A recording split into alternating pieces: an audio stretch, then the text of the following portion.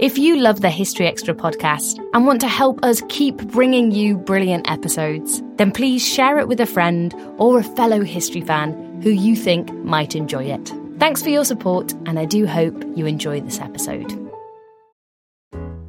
This episode is brought to you by Fiat. A remix just hits different. The 2024 Fiat 500e is no exception. Cruise city streets in style with an all-electric ride that's fully equipped with an available premium JBL audio system. Explore the all-new 2024 Fiat 500e at fiat.com. Fiat is a registered trademark of FCA Group Marketing S.p.A. Used under license by FCA US LLC. Look, Bumble knows you're exhausted by dating. All the, must not take yourself too seriously, and 6'1" since that matters, and what do I even say other than, hey? Well, that's why they're introducing an all-new Bumble, with exciting features to make compatibility easier, starting the chat better, and dating safer. They've changed, so you don't have to. Download the new Bumble now. When you need mealtime inspiration, it's worth shopping Kroger, where you'll find over 30,000 mouth-watering choices that excite your inner foodie. And no matter what tasty choice you make, you'll enjoy our everyday low prices, plus extra ways to save, like digital coupons worth over $600 each week. You can also save up to $1 off per gallon at the pump with fuel points. More savings and more inspiring flavors make shopping Kroger worth it every time. Kroger, fresh for everyone. Fuel restrictions apply. There are two things that are absolutely true. Grandma loves you, and she would never say no to McDonald's. So treat yourself to a Grandma McFlurry with your order today. It's what Grandma would want. Ba-da-ba-ba-ba. At participating McDonald's for a limited time.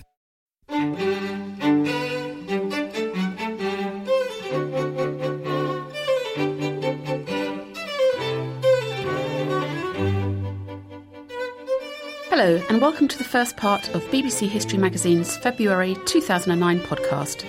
I'm Sue Wingrove, and I'm the acting editor of the magazine. And I'm Rob Attar, section editor of the magazine.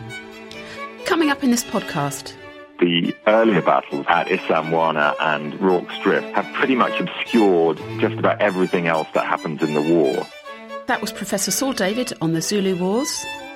These spaces were designed as a male retreat from the sometimes turbulent family life as a Victorian home. That was curator Dr. Jane Hamlet on Victorian men in the home. I think he does deserve what is the regular accolade of being either top or second in the list of historians' great presidents of all time. And that was Professor Carwadine on Abraham Lincoln. We'll hear more on these topics in a moment, and of course they're explored in the February 2009 issue of BBC History Magazine, which has a dramatic painting of the Zulu Wars Battle of Ulundi on the cover.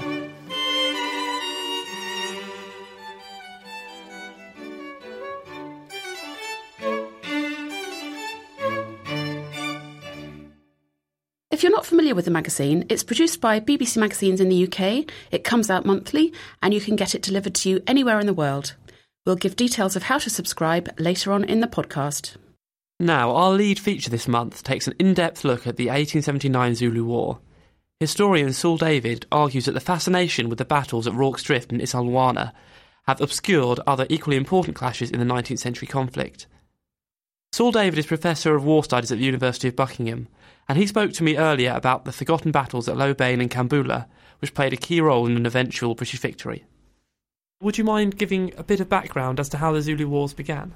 Zulu War is quite interesting. They're like a lot of the imperial conflicts I've studied of the 19th century. Your first impression is, well, it must be some sort of guiding policy that drives the empire, the expansion of empire forward. But actually, in many cases, of course, they start on the ground. In other words, it's the local officials, either military or civil in this case, who are actually setting the agenda. And this particular character was a man called Sir Bartle Frere, and he's been sent out to South Africa with the specific task of achieving a Federation of Southern Africa, which it is assumed will be of benefit to the empire, not only for trade, but also for security. In other words, it will be able to run its own security, and it'll relieve the financial pressure from Britain. So that's his job. And when he gets there, he realizes that to meld together this complete hodgepodge of Boer republics, which aren't under our control, British crown colonies, which are, including Natal and the Cape Colony, and also, of course, a number of African states, including Zululand. And Zululand is seen as the most dangerous in the sense that it's got the biggest army, a very militarized state that is a tremendously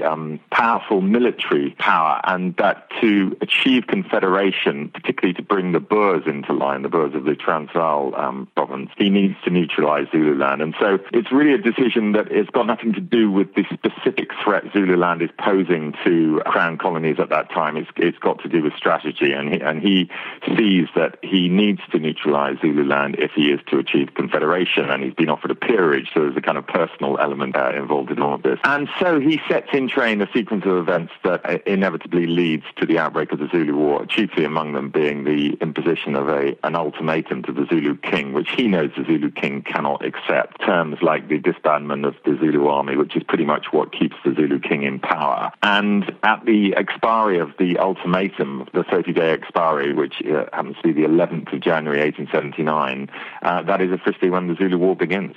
In the feature that you've written for the magazine, you focus on two battles in the Zulu Wars, Hlobane and Kambula. What was the significance of these battles? Well, I think that Hlobane and Kambula very much are the forgotten battles of the Zulu War, and there's one good reason for this, and that is that the earlier battles, the battles right at the outset of the war that took place on the 22nd, 23rd of January at Isandlwana and Rorke's Drift, have pretty much obscured just about everything else that happens in the war. Now, there's a very good reason for this, and that is that Isandlwana was a terrible British defeat, and Rorke's Drift was apparently a great British victory.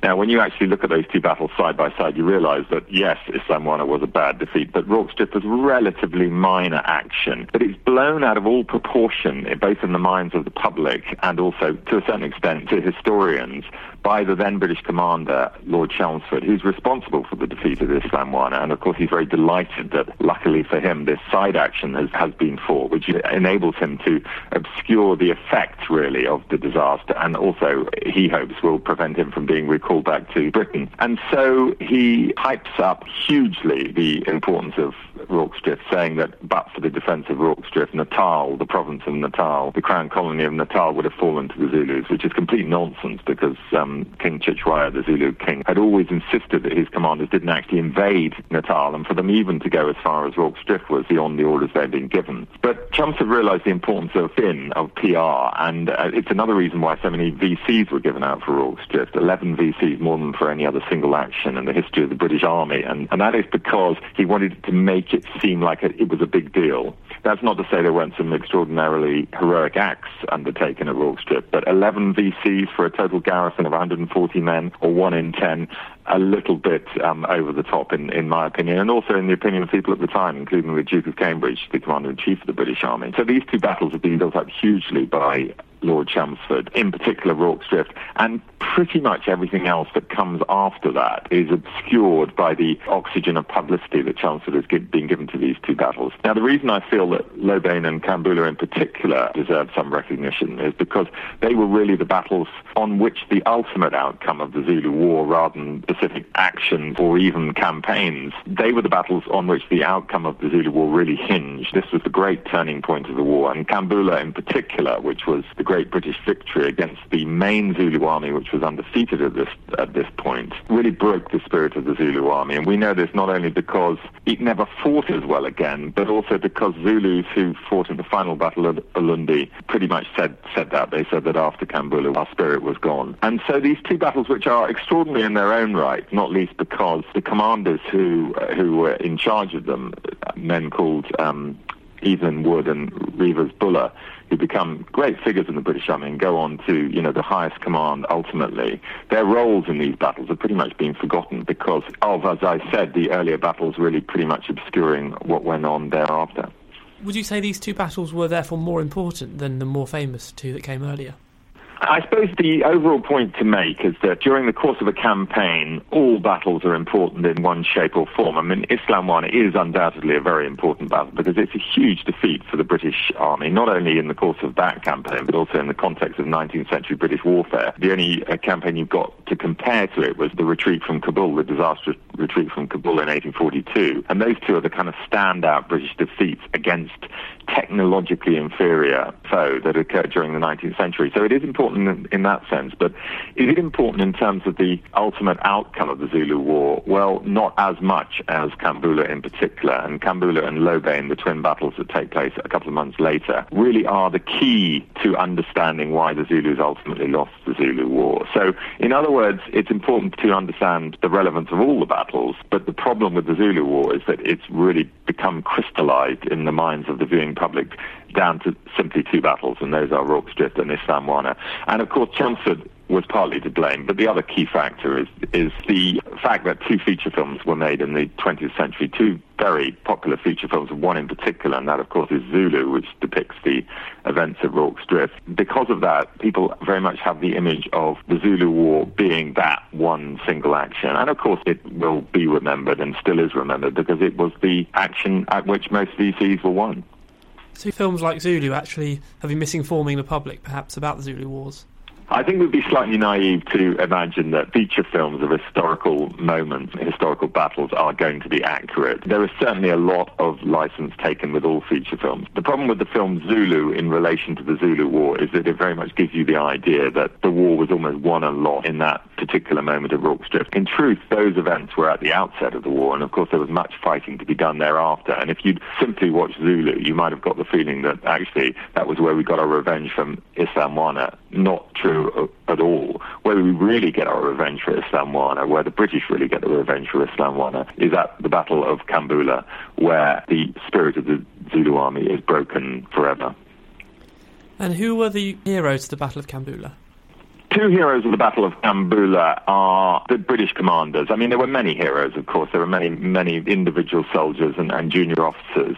But the two guiding lights behind the battle, the men whose spirit really ensures a great British victory, are the commander himself, Brigadier Evelyn Wood, and his deputy, Colonel Reevers Buller. And these two men go on to climb to the very highest reaches of the British Army. Evelyn Wood goes on to become a field marshal and second in command of the British Army, and Buller goes on to command when the British eventually go back to South Africa 25 years later, and he commands at the outset of the Boer War, but never, unfortunately, with the same brio he showed during this earlier stage in his career, particularly the fighting during the Zulu War. And some people have suggested, and I think there may be some truth in this, that Buller was a fabulous colonel, a less effective brigadier, and a really second-rate general, and that sometimes happens when you give very brave and very capable soldiers too much responsibility.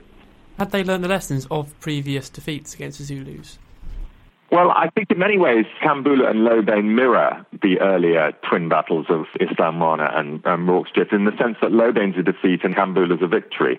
But where they certainly learnt the lesson of the disaster at Isandlwana is that they realised that if you're going to take on a large Zulu army, the best thing to do is make sure you've got barricades to fight behind. Now, they had barricades at Rorke's Drift and they proved to be very effective. They had no barricades at Isandlwana because the army under Lord Chelmsford was far too arrogant to think it required them. But that was certainly a lesson that Evelyn Wood had learned. And when the actual fighting takes place at Kambula on the 29th of March, 1879, it's behind incredibly strong defences. They not only have lagers there, they've also built entrenchments so that you've got this double defensive situation which is pretty nigh impregnable, and that pretty much shows itself in the casualties that are actually incurred at Kambula. Only 18 Europeans are killed, and yet 2,000 Zulus are killed. Now, if you compare that to Isandlwana, where 1,300 Europeans and African auxiliaries on the British side are killed, you get a sense of the different tactics that the British are using and the fact that they're able to reduce casualties as a result of that.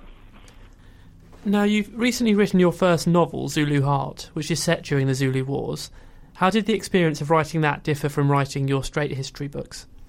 Well, I think the great pleasure in writing a historical novel connected to a period of history that I knew an awful lot of detail about is that although historians can discover all kinds of fascinating documents that lead them to make certain conclusions about what went on in the past, they can never get inside people's heads unless they actually have a bit of evidence to do so. In other words, it's very difficult to say exactly what was going on in Lord Chelmsford's mind the day he led his troops out of Isfahan and therefore partly caused the disaster that day. What you can do in fiction is pretty much put yourself in the head of a historical figure. So in many ways it frees up the historian and enables him to follow his instinct. Why did the disasters happen at Isfahan and later on in other battles in the Zulu Wars? Well, we don't know for sure. We've got a pretty good idea, but what you can do in fiction is make those assumptions and make them come true. And of course there are many unexplained things that happen, not just in battles, but also in history in general. And fiction allows you to play around with that to a certain extent. I think the danger, of course, is to move too far off what we know actually happened. Particularly if you're dealing with real historical figures, you should never really go beyond the point of allowing them to say or do things that either we know they said or did, or that we know there's a pretty good chance they might have done given their characters. So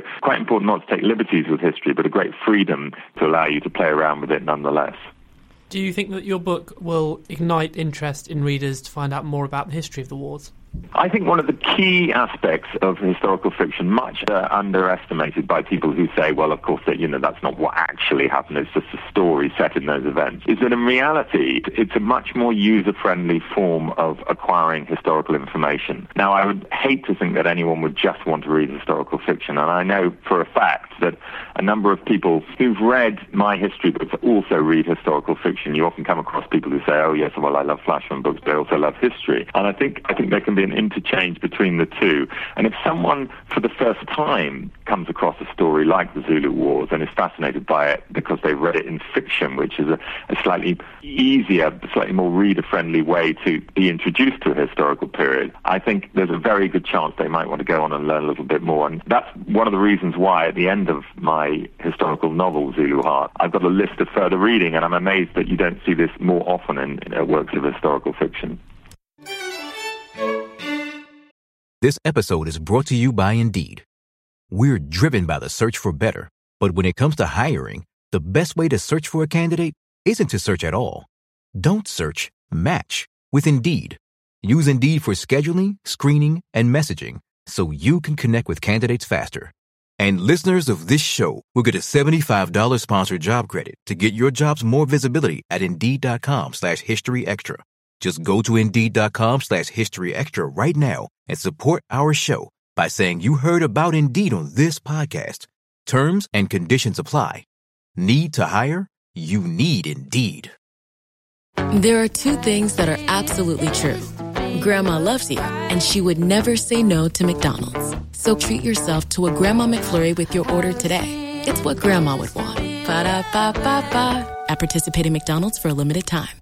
Ryan Reynolds here from Mint Mobile. With the price of just about everything going up during inflation, we thought we'd bring our prices down. So to help us, we brought in a reverse auctioneer, which is apparently a thing. Mint Mobile Unlimited Premium Wireless. How to get 30, 30, bit to get 30, bit to get 20, 20, 20, bit to get 20, 20, bit to get 15, 15, 15, 15, just $15 a month? Sold! Give it a try at mintmobile.com/switch. $45 up front for 3 months plus taxes and fees. Promo rate for new customers for limited time. Unlimited more than 40 gigabytes per month. Slows full terms at mintmobile.com. Saul David is Professor of War Studies at the University of Buckingham. His debut novel, Zulu Heart, will be published by Hodder on 5th of March.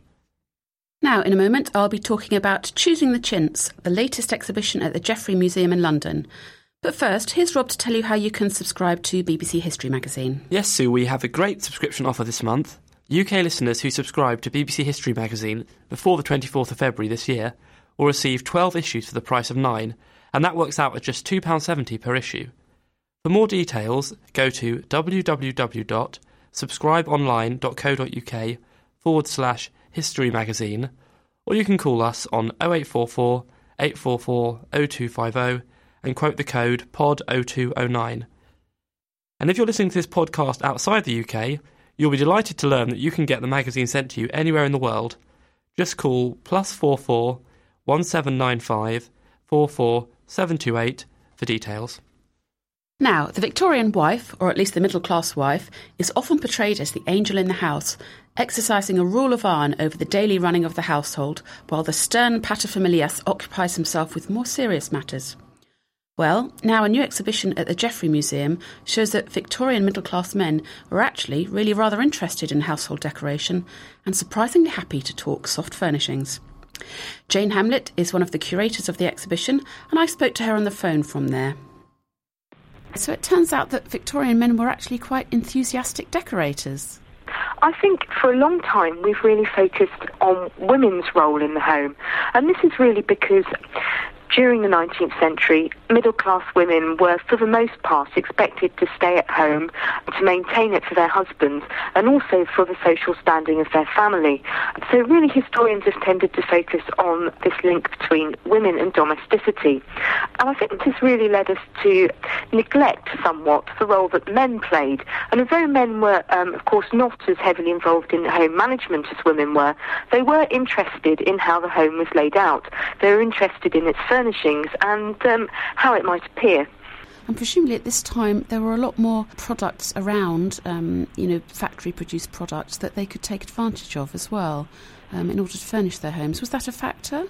Yes, certainly. I mean, I think from the middle of the 19th century, there's a growth in mass production of pretty much everything, and that includes furniture and goods for the home. So, yes, so there are more things available to furnish the home. I think we also have to remember that as the middle class expands and grows more wealthy, there's also a growth in the amount of disposable income that these middle class families have to spend on their homes. And of course, one final factor is, of course, the gradual expansion of domestic service to the home, which means that more help is available, as it were, to service the home and to make sure that it's maintained to the standards that these middle class families require. Now, in the feature that you've written for the magazine this month, one of the things you also talk about is the idea of a male space within the home. What do we mean by that? During the late 19th century in particular, middle-class houses were often divided between men and women. In a typical middle-class house, you might expect to find a drawing room and a dining room. Now, the drawing room was associated with women and femininity, and the dining room was associated with men and masculinity. Now, this is partly because of the widespread practice in this period of the women withdrawing from the dining room after dinner and leaving the men there to pursue their conversation, which perhaps might be a little bit insalubrious or might involve topics that the women were not supposed to hear. So there was this social practice which involved the women leaving the men in the dining room whilst they went into the drawing room. And so these two spaces were associated with masculinity and femininity, and the drawing room was thus decorated often in a light and feminine manner. It might have a floral wallpaper or perhaps be quite heavily ornamented. In contrast, the dining room was often decorated in a more masculine fashion, i.e. it would have been decorated in darker colours and also might have been furnished more heavily, perhaps using a wood such as oak. And presumably in the rather larger houses, there were other male spaces. In upper middle-class houses, where families had more space to play with, there might have been other male spaces such as a library, a study or a den, or a billiard room. And again, these spaces were often expected to be decorated in darker colours and with heavier furniture. And billiard rooms in particular often featured tokens of the hunt. So you might get a bearskin rug or perhaps some stag's heads displayed on the wall. Do you think that these male spaces were retreats where children were not supposed to go and the men could get on with the important stuff of having a good conversation about putting the world to rights, etc.? To a certain extent, these spaces were designed as a male retreat from the sometimes turbulent family life of a Victorian home. And some writers argue that actually some of the rituals of the home in this period became increasingly dominated by women. For example, the 5 o'clock tea that took place every day in the drawing room. And it's been suggested that actually perhaps these rituals were a little bit oppressive to men, and they felt that they had to really carve out their own spaces in the home where they could be perhaps a bit more masculine. However, I think when we come to look at the way in which the Victorians lived their day-to-day lives in these spaces, it was actually quite hard to maintain these distinctions. And if we look closely at diaries and autobiographies, we often find that children might well play in the library, or whole families might sometimes use libraries or studies in the evenings. And so really often, although these male spaces might have been designed to allow men to escape their families, I don't think this kind of works terribly effectively in practice.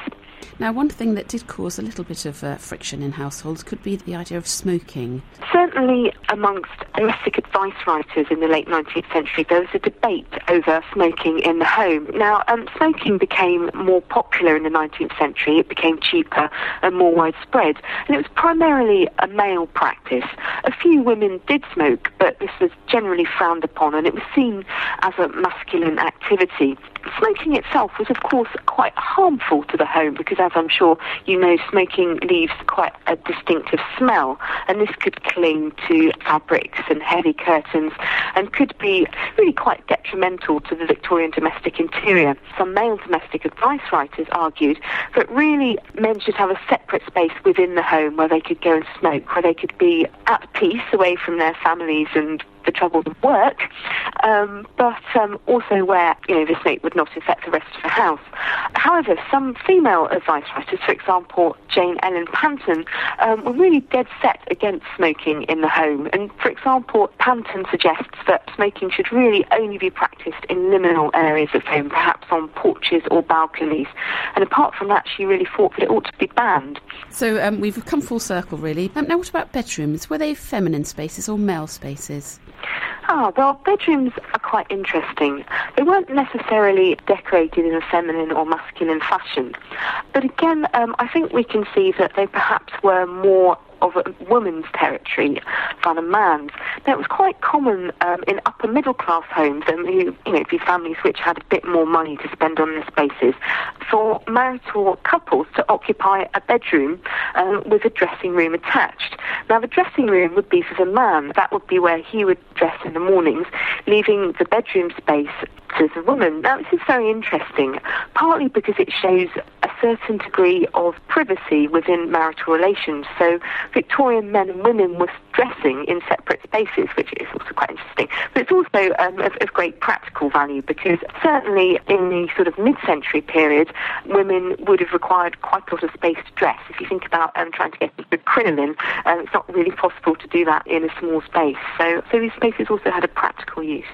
Now, you talked about domestic advice manuals, and there was one in particular called Hints on Household Taste from 1868. Could you tell us a little more about that one? Yes, that's right. And that was by Charles Eastlake, who was a leading authority on domestic decoration in this period. Now, Eastlake was really responding to the taste in the Victorian homes he saw around him, and generally he was quite disapproving of this. And perhaps if we think of the very heavily laden, highly ornamented Victorian interiors we're familiar with, we can perhaps see why. So Eastlake really tended to blame undereducated women for some of these bad decorative decisions. In particular, he focused on young ladies who he believed know what they like, but had not been properly educated. And he also railed against mothers, the Victorian mater familias, who he believed was all too easily swayed by salesmen into making, again, bad judgments. Within his book Hints on Household Taste, Eastlake was really quite critical of female taste.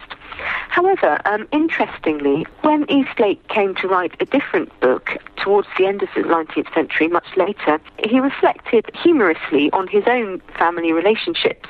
And interestingly, although he had these very firm ideas about how a house should be decorated, he often came into conflict with his wife, who he complained was rather too fond of ornaments and would scatter these across the house and insisted on placing them sort of all over the drawing room and the bedroom. So it's quite interesting to see that although Eastlake held these very firm views, he actually wasn't able to entirely control the look of his own home. and I think the argument about ornaments is one that still goes on today.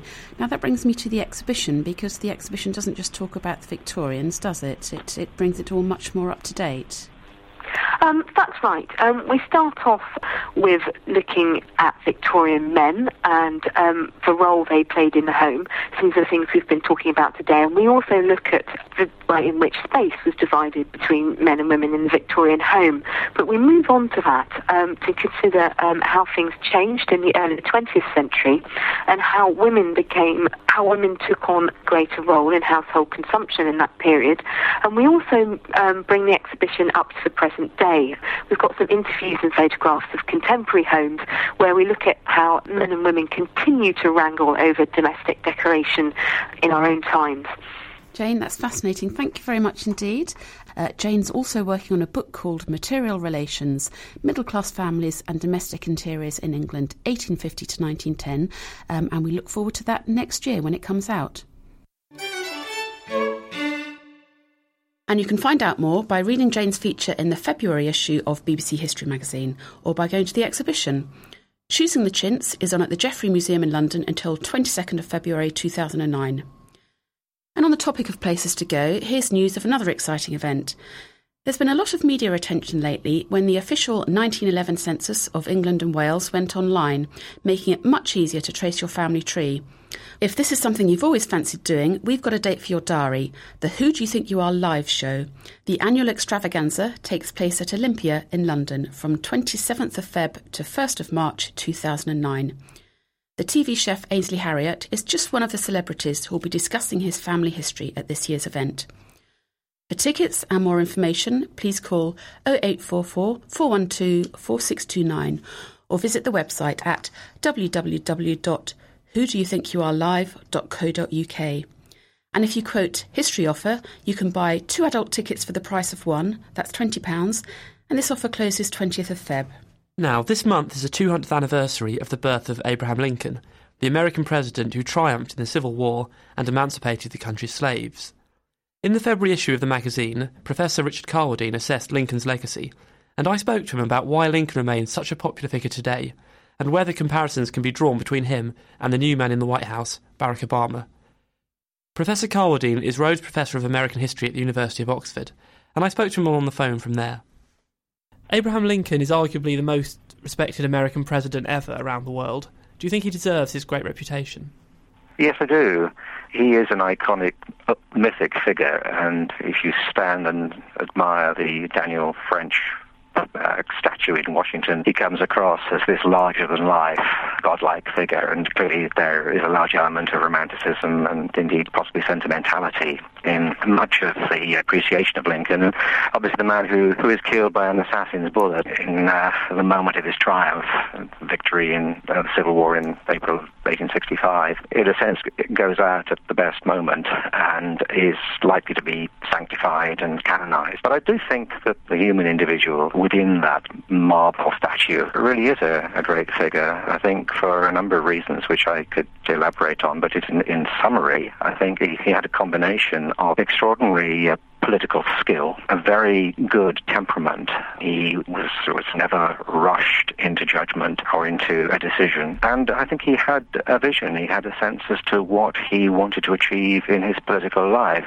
He was very single-minded in pursuing what he judged to be in the best interests of both his party and his country. So I think he does deserve what is, I suppose, this regular accolade of being either top or second in the list of historians' great presidents of all time. So he and Washington sort of fight it out, really, for the top spot. But I think in recent polls, Lincoln has routinely come top. And this is top of polls that are really the result of consulting widely amongst professional historians who are not always a pushover when it comes to this sort of accolade.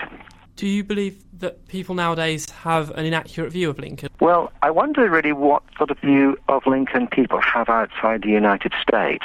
There have been times since his death where he has been widely appreciated and indeed even sanctified outside the United States. I'm not sure that he any longer has that kind of purchase on the international imagination. I guess that if you were looking for the real icons of the recent American past, it would be Martin Luther King or possibly John Kennedy. I think Kennedy was a much lesser president than Lincoln. But Lincoln, I think, is probably not someone who has a wide degree of recognition beyond the stovepipe hat and the beard and possibly a recollection of some of his more famous sayings, both witty and serious, some of his political epigrams. But I think within the United States, however, Lincoln is widely appreciated and widely understood. Certainly not universally so. I think even today, within portions of the old white South, the attitude towards Lincoln is one of rather less than rapture. There's a sense he is still the president who subdued and oppressed the independent Confederacy. But actually beyond that part of the United States, I think Lincoln is widely regarded as a figure of real substance and wisdom, and perhaps overestimated in the sense that there's a sense in the United States that the recent generations of political leaders have simply not been up to the job. I think one of the reasons why biographies of the founding fathers, of John Adams and George Washington and Madison and indeed Andrew Jackson and certainly of Lincoln, why biographical studies of these figures sell so well is because there's a sense in which they represent what American political leadership could be and should be and not what it is. I think ever since Watergate, since the 1970s, there's been a cynicism and a skepticism about American political leadership. Not consistently so. I think Ronald Reagan did something to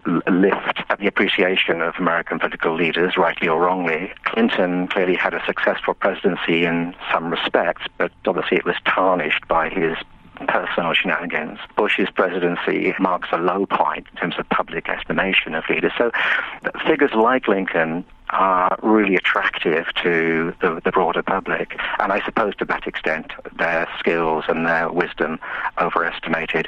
But I still persist in seeing Lincoln as a man of extraordinary abilities, in some respects a political genius, certainly a man of unique abilities. Not the only person perhaps who could have led the Union to victory in the Civil War, but certainly someone whose skills were essential to the victory of the Union in the war and indeed to the emancipation of slaves.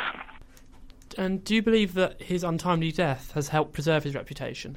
Oh, certainly. I don't want to be too flippant about it, but I do think that assassination doesn't half help secure a political reputation. John Kennedy's assassination obviously cruelly ended a presidency which still had much to achieve and might well have achieved very much. But when you look coldly at the record of the Kennedy administration through to November of 1963, there isn't an enormous amount to show. What there was promise and a style and a mood that the young Kennedy presented and was very important, I think, to the shaping of the larger political environment. In the case of Lincoln, there's absolutely no doubt that dying when he did at the hands of an assassin at the time when he had just a few days earlier learnt of the surrender of the Confederate Army under Lee to Ulysses S. Grant, and was now being feted in Washington as the savior of the Union. There's no doubt that that was the moment when his reputation and historical reputation were at their highest. I think had he lived to serve out the second term, he would have been confronted with really profound problems of Reconstruction, how to integrate into the nation 4 million freedmen and women, how to adjust black and white in a society where the black race had historically either been enslaved or, even if free, held a subordinate position. And there were, of course, substantial issues of not only racial readjustment, but actually of economic and social reconstruction in a devastated South, and of reintegrating the white South into the nation. A huge problem, huge task, which I think no single presidential administration could satisfactorily have solved. It would have taken several Lincolns to have brought the South faster to its late 20th century reintegration into the nation. It would have taken several wise presidencies, as it were, to have brought that to an earlier conclusion. So Lincoln was spared, you might say, the huge task of Reconstruction. I think he would have made a much better fist of it than his successor, Andrew Johnson, his vice president. Johnson really antagonized the radicals in the Republican Party. Johnson, of course, had no political capital. He was not an elected president. He was not the president that had won the war. Lincoln would have had all of that. He would have had a lot of leverage over his party. He would have had all the cachet that came from being a successful war leader. But even in those circumstances, it seems to me, he would have had profound difficulties. He would have faced real problems. So yes, his assassination certainly served his historical reputation extremely well, tragic though it was for the nation at the time. Do you think there are any parallels that can be drawn between Abraham Lincoln and Barack Obama? I think there are undoubtedly similarities beyond the fact that they are both, as someone put it, skinny lawyers from Illinois. Neither of them, in taking office and becoming president-elect, could point to any experience, any significant experience of executive or administrative authority or of taking a role as a leader, even in a non-political way. Lincoln had been a party leader in Illinois, but he'd not exercised executive authority, and the same can be said of Barack Obama. He doesn't have executive experience. They both seem to me to evince an impressive poise. They are neither of them impetuous individuals. They both use language very carefully and with a great attention to nuance. They're not rushed into speaking before they've thought. And I think it's too soon to say how well Barack Obama will perform as president. But it does seem to me that the experience of the campaign itself, rigorous and arduous campaign, has tested him in important ways. He has not been ruffled. He has shown good judgment. He has put in place around him a team of really very able people. He's made good selections and good choices. These are exactly the features that marked Lincoln's progress to power. And I think the auguries are good that Obama is a man of some wisdom and wise judgment. But, of course, only time will tell whether he, when tested in the fire of office, is going really to be up to it in the way in which Lincoln proved himself able to respond to events with such maturity of judgment. Not that Lincoln at the time was seen as, he was a subject of considerable criticism at the time, but I think there's no doubt at all when you look back on what Lincoln achieved that he was a person of great wisdom, that he was not bullied into taking positions that he believed would undermine the larger strategy. And we have to wait and see whether Obama is cut from the same cloth. But I think the signs are that he is someone who has a sense of the bigger picture, is ready to appeal to people's hopes and not to their fears. He uses Lincolnian language, not, I think, simply to be likened to Lincoln, but because I think he genuinely believes in what he takes to be Lincolnian values and Lincolnian qualities. Finally, 200 years after his birth, how do you think we should be commemorating Abraham Lincoln now? Well, that's a very nice question. Of course, he is going to be commemorated in all sorts of ways. But I think the way that we should commemorate him is by remembering two things. I don't think we need to dwell on the detail of the means by which he brought the Union back together or the means by which he worked towards emancipation. I think we should concentrate on two things. One is on the bigger ideas and on the values that he espoused. Democratic, a faith in an educated public, a belief that if you educated people, you could rely on their best instincts. It's a generous approach to political organization and political activity. So the ideas, I think, are there to be commemorated and to be remembered, and they are, of course, wonderfully set out in the Gettysburg Address and in other great addresses. And that leads me to a second point, which is that I think we should remember him as someone who was a great communicator and a great user of language. His writings and his speeches at the time were wonderfully down to earth. They were far less elevated and far less oratorical than many of his rather more flowery contemporaries. But he spoke to people in a language which they understood. And at times, of course, he was capable of the most astonishing oratory, some really resounding phrases. So I think we should commemorate his ideas, and I think we should look carefully at the language and appreciate the language that he used. Richard Carldine's biography, called Lincoln, Profiles in Power, was published by Longman in 2003. And that brings us to the end of this podcast from BBC History Magazine. For more on these topics, plus all our other features, do look out for the February issue of the magazine. And don't forget to subscribe to the mag, or for downloads of previous podcasts, just go to our website at www.bbchistorymagazine.com.